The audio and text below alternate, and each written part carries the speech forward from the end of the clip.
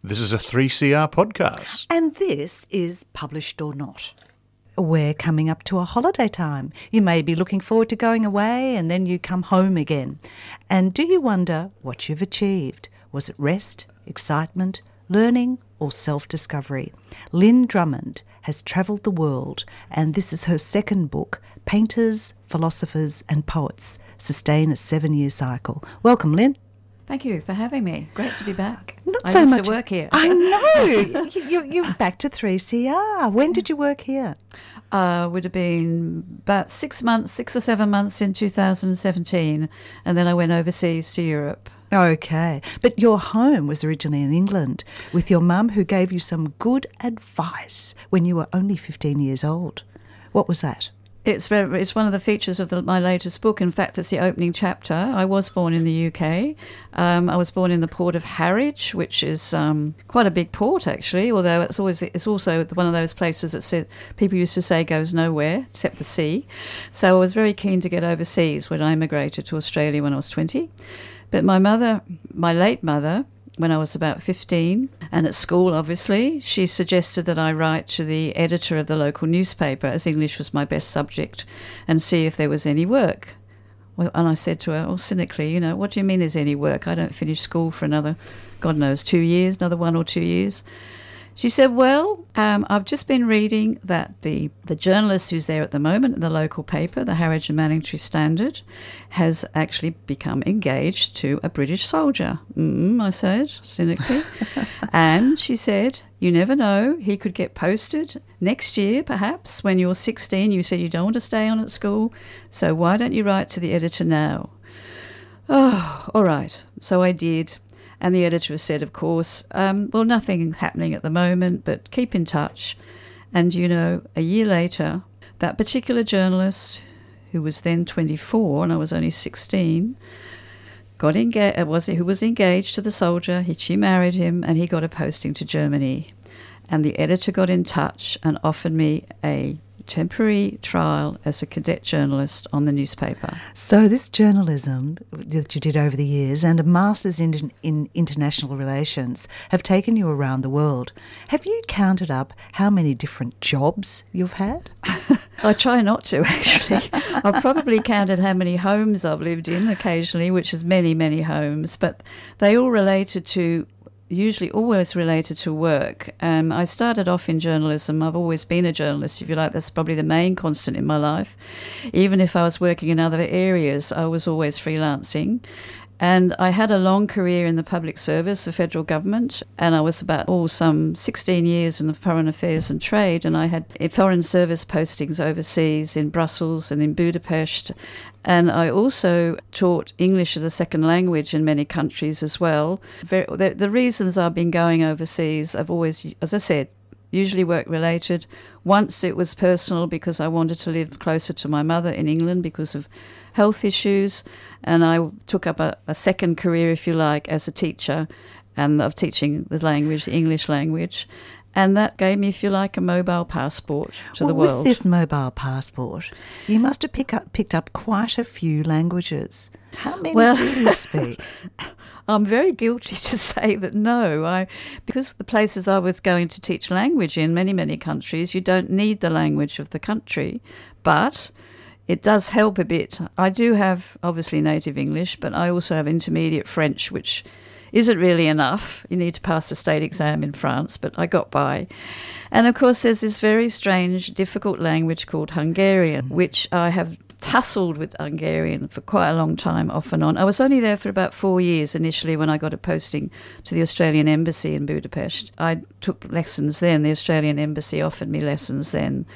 But I just didn't make much progress, and the teacher who taught me didn't help much because she'd teach me strange things like how to rob a bank. And, the wages were so low then that I actually, could have thought about that. But so I gave that up. And it's one of those languages that really stands alone. It's not like the Finnish language. The syntax isn't like the Finnish language. But the people who learnt it best, I found, were the Koreans. for some reason. The language is likened to the Rubik cube. What's the connection there? Well, this was an observation that was made in my latest book by someone I interviewed, Rachel Appleby, who is actually the voiceover for much of the English that is spoken on public transport, etc., in Budapest now. She's exceptionally good at what she does, and it's the first time for a long time that English has become part of the Hungarian language because Budapest is such a huge tourist mecca. And so Rachel actually said this to me. It was like the intricacies of a Rubik cube. But I'd never, ever heard that description before, but I can quite understand it because you get so far and then you think you're getting somewhere and then it stops. And the language itself, like if my name isn't Lynn Drummond in Hungary, it's Drummond Lynn. And you have all the endings of words, endings of sentences have to be learned. Honestly, I could go on and on about it. It is difficult, but I have lots of words and I can get by, survive. And so, I guess that's something. The chap who actually invented the cube, Mr. Rubik, came from Hungary, as did Professor Katalin Karikó. Now, she should be acclaimed more. Yes, well, actually, just to say, Rubik is obviously still living in Hungary, and he's coming out with other inventions, apparently.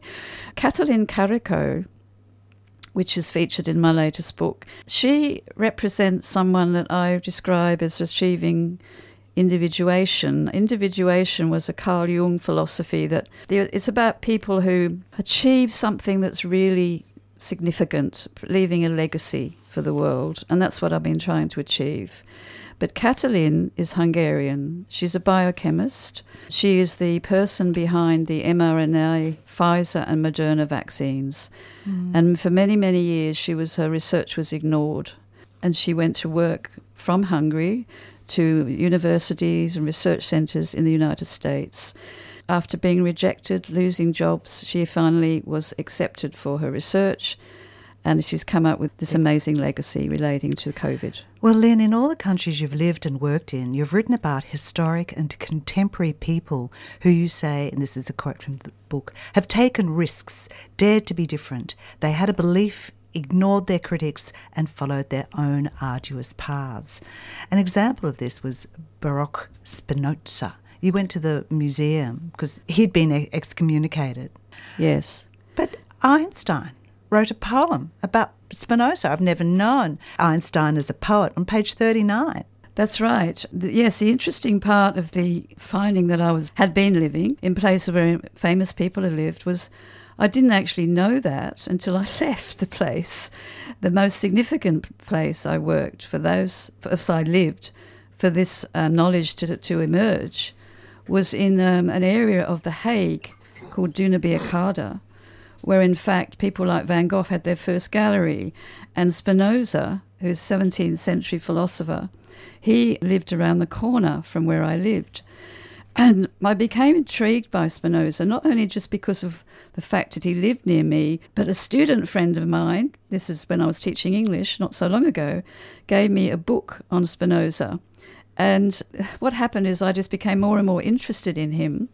And in December 2018, a friend and I went to his house. It's in Rijnsburg, which is some distance from The Hague, and it's actually in suburbia. Spinoza believed in the whole concept of God and nature being linked. He had some very radical ideas according to his Jewish community, and that was one of the reasons it was said that he was excommunicated from the Jewish community because of his Spinozaism, which is people follow today. But when a friend of mine in December 2018 and myself went to his house in Rijnsburg, I found that so much more about him, including this poem written by Einstein, Albert Einstein, who'd actually visited the Spinoza Museum in 1920. And he'd said, "How much do I love that noble man, more than I could tell with words. I fear, though, he'll remain alone with a holy halo of his own." And there it is. It sits in the the Spinoza House. Well, of course, you were working in The Hague, which was lucky because it is also called the Centre for Volunteerism, where people don't get paid. But one of the courses you did there, I thought had the most incredible title, The Investigative Journalism in Countries with Media Censorship. And I thought, oh, wow. Oh, golly. So we do hear about other trips you did around and about prostitution, the drugs legally in Amsterdam, and why there's photos of Audrey Hepburn all around, and the biography of Mata Hari, and the connection Amsterdam has with Peter the Great of Russia. But was also around in the Netherlands, there was the 500 kilometres of Honey Highway. And this is what connects your affinity with nature. And it was also in France too, that you saw the beauty. You could understand why Paul Cézanne was influenced and painted Mount Saint Victor so much. And also you understood Van Gogh, and you did his walk around Arles. You've seen and done and done a lot. Yes, well, some of the one of the things about the book, there's actually two. This is a sequel to the previous one. The first one was called Where to Go for a 7-Year Cycle, and it was very much focused on the region I'd lived in, which was Central and Eastern Europe when I first went to Budapest, when I took up the job at the Australian Embassy as their public affairs manager. And I didn't know much about Eastern Europe at all at the time. So the first book is more of I suppose, a little bit sort of off the tourist beat stories. It's also about the search for home. It's not a travel book in the sense that it has places which connect with contact details, but an explanation of a region that I previously had no particular interest in. And it goes on to describe various other aspects to the 7 years that I was there. The 7 years that I cover in the first book, which is from 2003 to 2010, a 7-year cycle that philosophers like Jung also used to talk about. And the second book, Painters, Philosophers and Poets Sustain a 7-Year Cycle, is a sequel to this, and that covers the period 2011 to 2018 with an epilogue about 2022.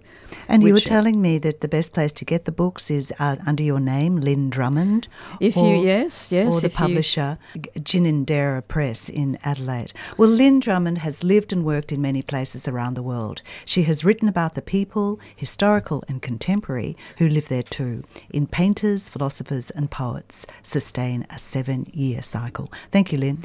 Thank you, Jan. Thank you, Lynn. Now, here is my pre-record with Robbie Arnott and his novel Limberlost. There is often an unspoken discourse amongst people, and Robbie Arnott's latest book, Limberlost, touches on what is left unsaid. So, Robbie, welcome back to 3CR. Thanks, David. It's great to be here. I want to start with Tasmania and its history, because this novel encompasses an arc over time of what's taken place in Tasmania. It was once known as the Apple Isle. The book opens on an orchard in the Tamar Valley. But we also have the social conditions at the time, going out rabbiting, and there's a history there. Yeah, very much so. So a lot of those iconic slouch hats you see Australian soldiers wearing over the last 100 years or so were all made from rabbit or kangaroo skin, but often rabbit pelts. And because rabbits are an invasive introduced species, it's a way people could hunt them and remove them from the land while also making a bit of money.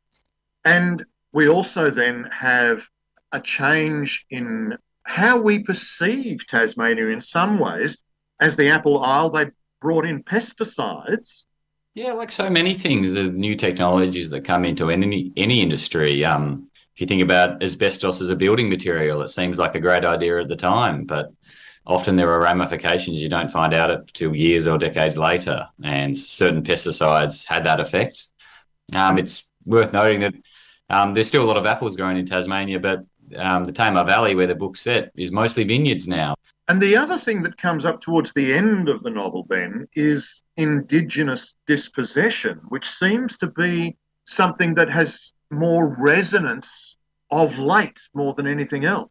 Yeah, that's something that's really changed throughout Tasmanian, particularly settler Tasmanian culture over the last few decades. The understanding of Aboriginal Tasmania and Aboriginal Tasmanians is something that hasn't been addressed very well throughout the state's history. There seems to be a broader understanding of it now, but it's still a bit of a generational divide that you see in Tasmanian culture of people from older generations not quite understanding where younger generations are coming from, because that knowledge has been swept away or ignored for so long. Into this landscape, then, we place Ned, a young adolescent, and he's able to earn a penny or two by hunting rabbits, but he loves keeping secrets. It's almost what adolescents do in some way. Yeah, I think so. He definitely does play his cards pretty close to his chest. Part of his reason he keeps secrets is because he's not a very good communicator. And like many young men, even today, but particularly back in the 1940s when Ned is growing up, young men and women weren't really taught how to communicate with each other or how to articulate what they're feeling or what they want. So it's a lot easier to just say nothing and pursue your goals quietly. So it's as much his inability to talk as it is his desire to keep things secret. But he has a couple of particular secrets, a quoll and a desire for a boat. What is a quoll? I don't know if all our listeners might be aware. Yeah, so he catches a particular type of quoll called a spotted tail quoll. They're slightly bigger than a cat and slightly more dangerous. And they're a native marsupial, where they're the second largest carnivorous marsupial left after the Tasmanian devil. If they ever get their claws on a chicken or into a chicken coop, they'll do about twice as much damage as a fox. So Ned accidentally catches one. Rather than kill it, he decides to try and help rehabilitate it, even though it's trying to, rip his fingers and face off at every moment. So he has this quite fraught relationship with the quoll, but he just can't bring himself to kill it. And that secret desire for a boat, it sort of harks back to when his father took him out on the water to address this myth of a whale, which we'll come to shortly. But I love this little passage here because he's taken the quoll to the vet, but the vet challenges him. What were you saving for? Ned was watching the quoll shiver. Sorry? The money you're going to pay me with. What were you going to do with it? Just saving. Strange thing to do. Coming here asking favours, telling lies. Ned stared at her. I said I'd pay you. Not what I asked. I was going to give it to my father, help out. I know your old man, he won't take your money. Why do you care? Why are you lying? I want a boat. The vet smiled, and there was a curl of sadness on her lips. Or perhaps it was the shape of understanding. Of course you do. Ned's thoughts were swarming. It had been so simple. A bit of pressure, and his secret was revealed. He swore at himself. Within him there was a gurgling churn in his throat and his organs and his pulse. He couldn't face what he'd told her, couldn't acknowledge what he'd revealed. He scrabbled at his pocket, tinkling his fingers through the mess of coins he'd brought. This secret desire, it's so unimportant and yet so essential for him to hold on to that secret, and then it's so easy to reveal, but it touches on how young boys can behave. The character of Ned has a great internal struggle going on. And like many young people, he feels everything very strongly. And so he feels a desire to help his father out on the orchard because they are struggling. His two older brothers are away at war and the orchard's not doing well. So he has this great sense of responsibility. And he also has this desire to have his own boat. To him, a boat is a key.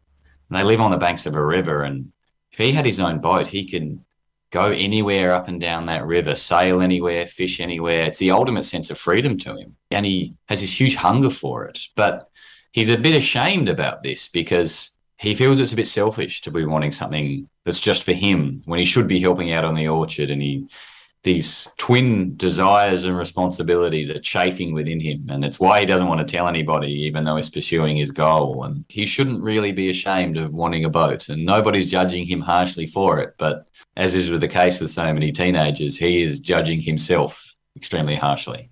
Now, I want to touch on the narrative and the way you've told this story, because over the first 3 chapters, we have a decade later, 10 years later. And so over the first 3 chapters, we almost cover 3 decades, if not more. But that gives you the ability then almost transcend time. You can step into the story over the course of the novel at different decades. Was it hard to grapple with, or did it come naturally?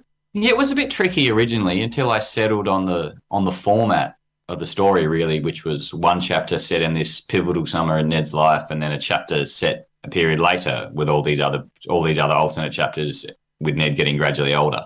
Because I wanted to show the totality of his life and how he changed and how the lad changed around him, many of which affected by his decisions. But I wanted to keep returning to this one pivotal summer of his life as a 15, 16-year-old and show how much it came to shape the rest of his existence and how what he did came to shape not only his own life, but the actual course of the valley he lives in. It seems so simple, and it's so easy then for the reader to follow.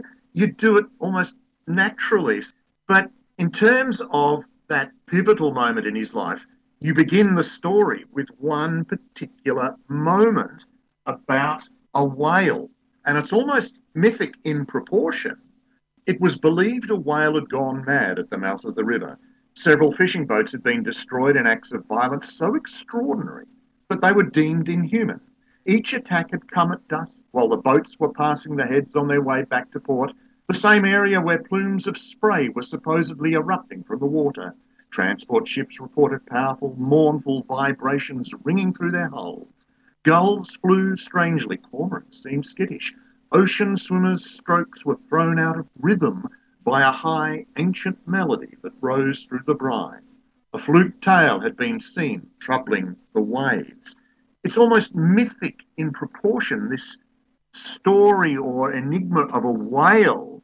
And what is the truth here? Yeah, very much so. And that's how I envisioned it. And it's generally how I always try to write, not necessarily in photorealistic detail of the world, but more how the world feels. And this story of the whale happens when Ned's around 5. So it's this intense story that comes to shape much of his understanding of the world. But because it happens when he's 5, he doesn't really remember it all that clearly. He just knows there's these stories of a whale smashing boats around the mouth of the river. And it's not clear to him how much of it is true, how much of it is false, how much of it is exaggerated. And I wanted to give those elements where we tell the story of the whale that sense of mythic awe, because to a 5-year-old, that's how it feels. And I wanted that to be true to Ned's story as we follow him. But it also comes to represent his father and how he wants to see his father as being able to address these sorts of uncertainties and unknowns. But that falters as time goes on. Yeah, and Ned's father, at least in Ned's world, is the only one who sees the truth of what's really going on with this so-called mad whale. And he's the revealer of secrets and the kind of holder of knowledge. And as Ned gets older, his father begins to struggle, particularly when his brothers are away at war. And Ned's father is a survivor of both Gallipoli and the Somme, and he's already struggling with what we would now call PTSD, but back then they would simply call shell shock. And he really struggles to hold himself together. And Ned doesn't know how to react to that, doesn't know how to respond to this pillar of strength in his life suddenly crumbling away. But there's also an echo then at the end of the novel when Ned is talking with his daughters, and his daughters are virtually challenging him about the Indigenous question. The landscape again has changed in that regard, the social circumstances and understanding. And Ned, as a father figure himself, has to address how he's perceived differently by his daughters. Yeah, much like his own father, Ned finds himself on unstable ground in an area he isn't very knowledgeable about and doesn't hold any authority. And it's very much a blind spot in Ned's life, this idea and understanding of Indigenous Tasmanians, as it is with many people of his generation and even down to my generation. This idea that we see ourselves as Tasmanians and we're so connected to the land and we feel so powerful and loyal to this island.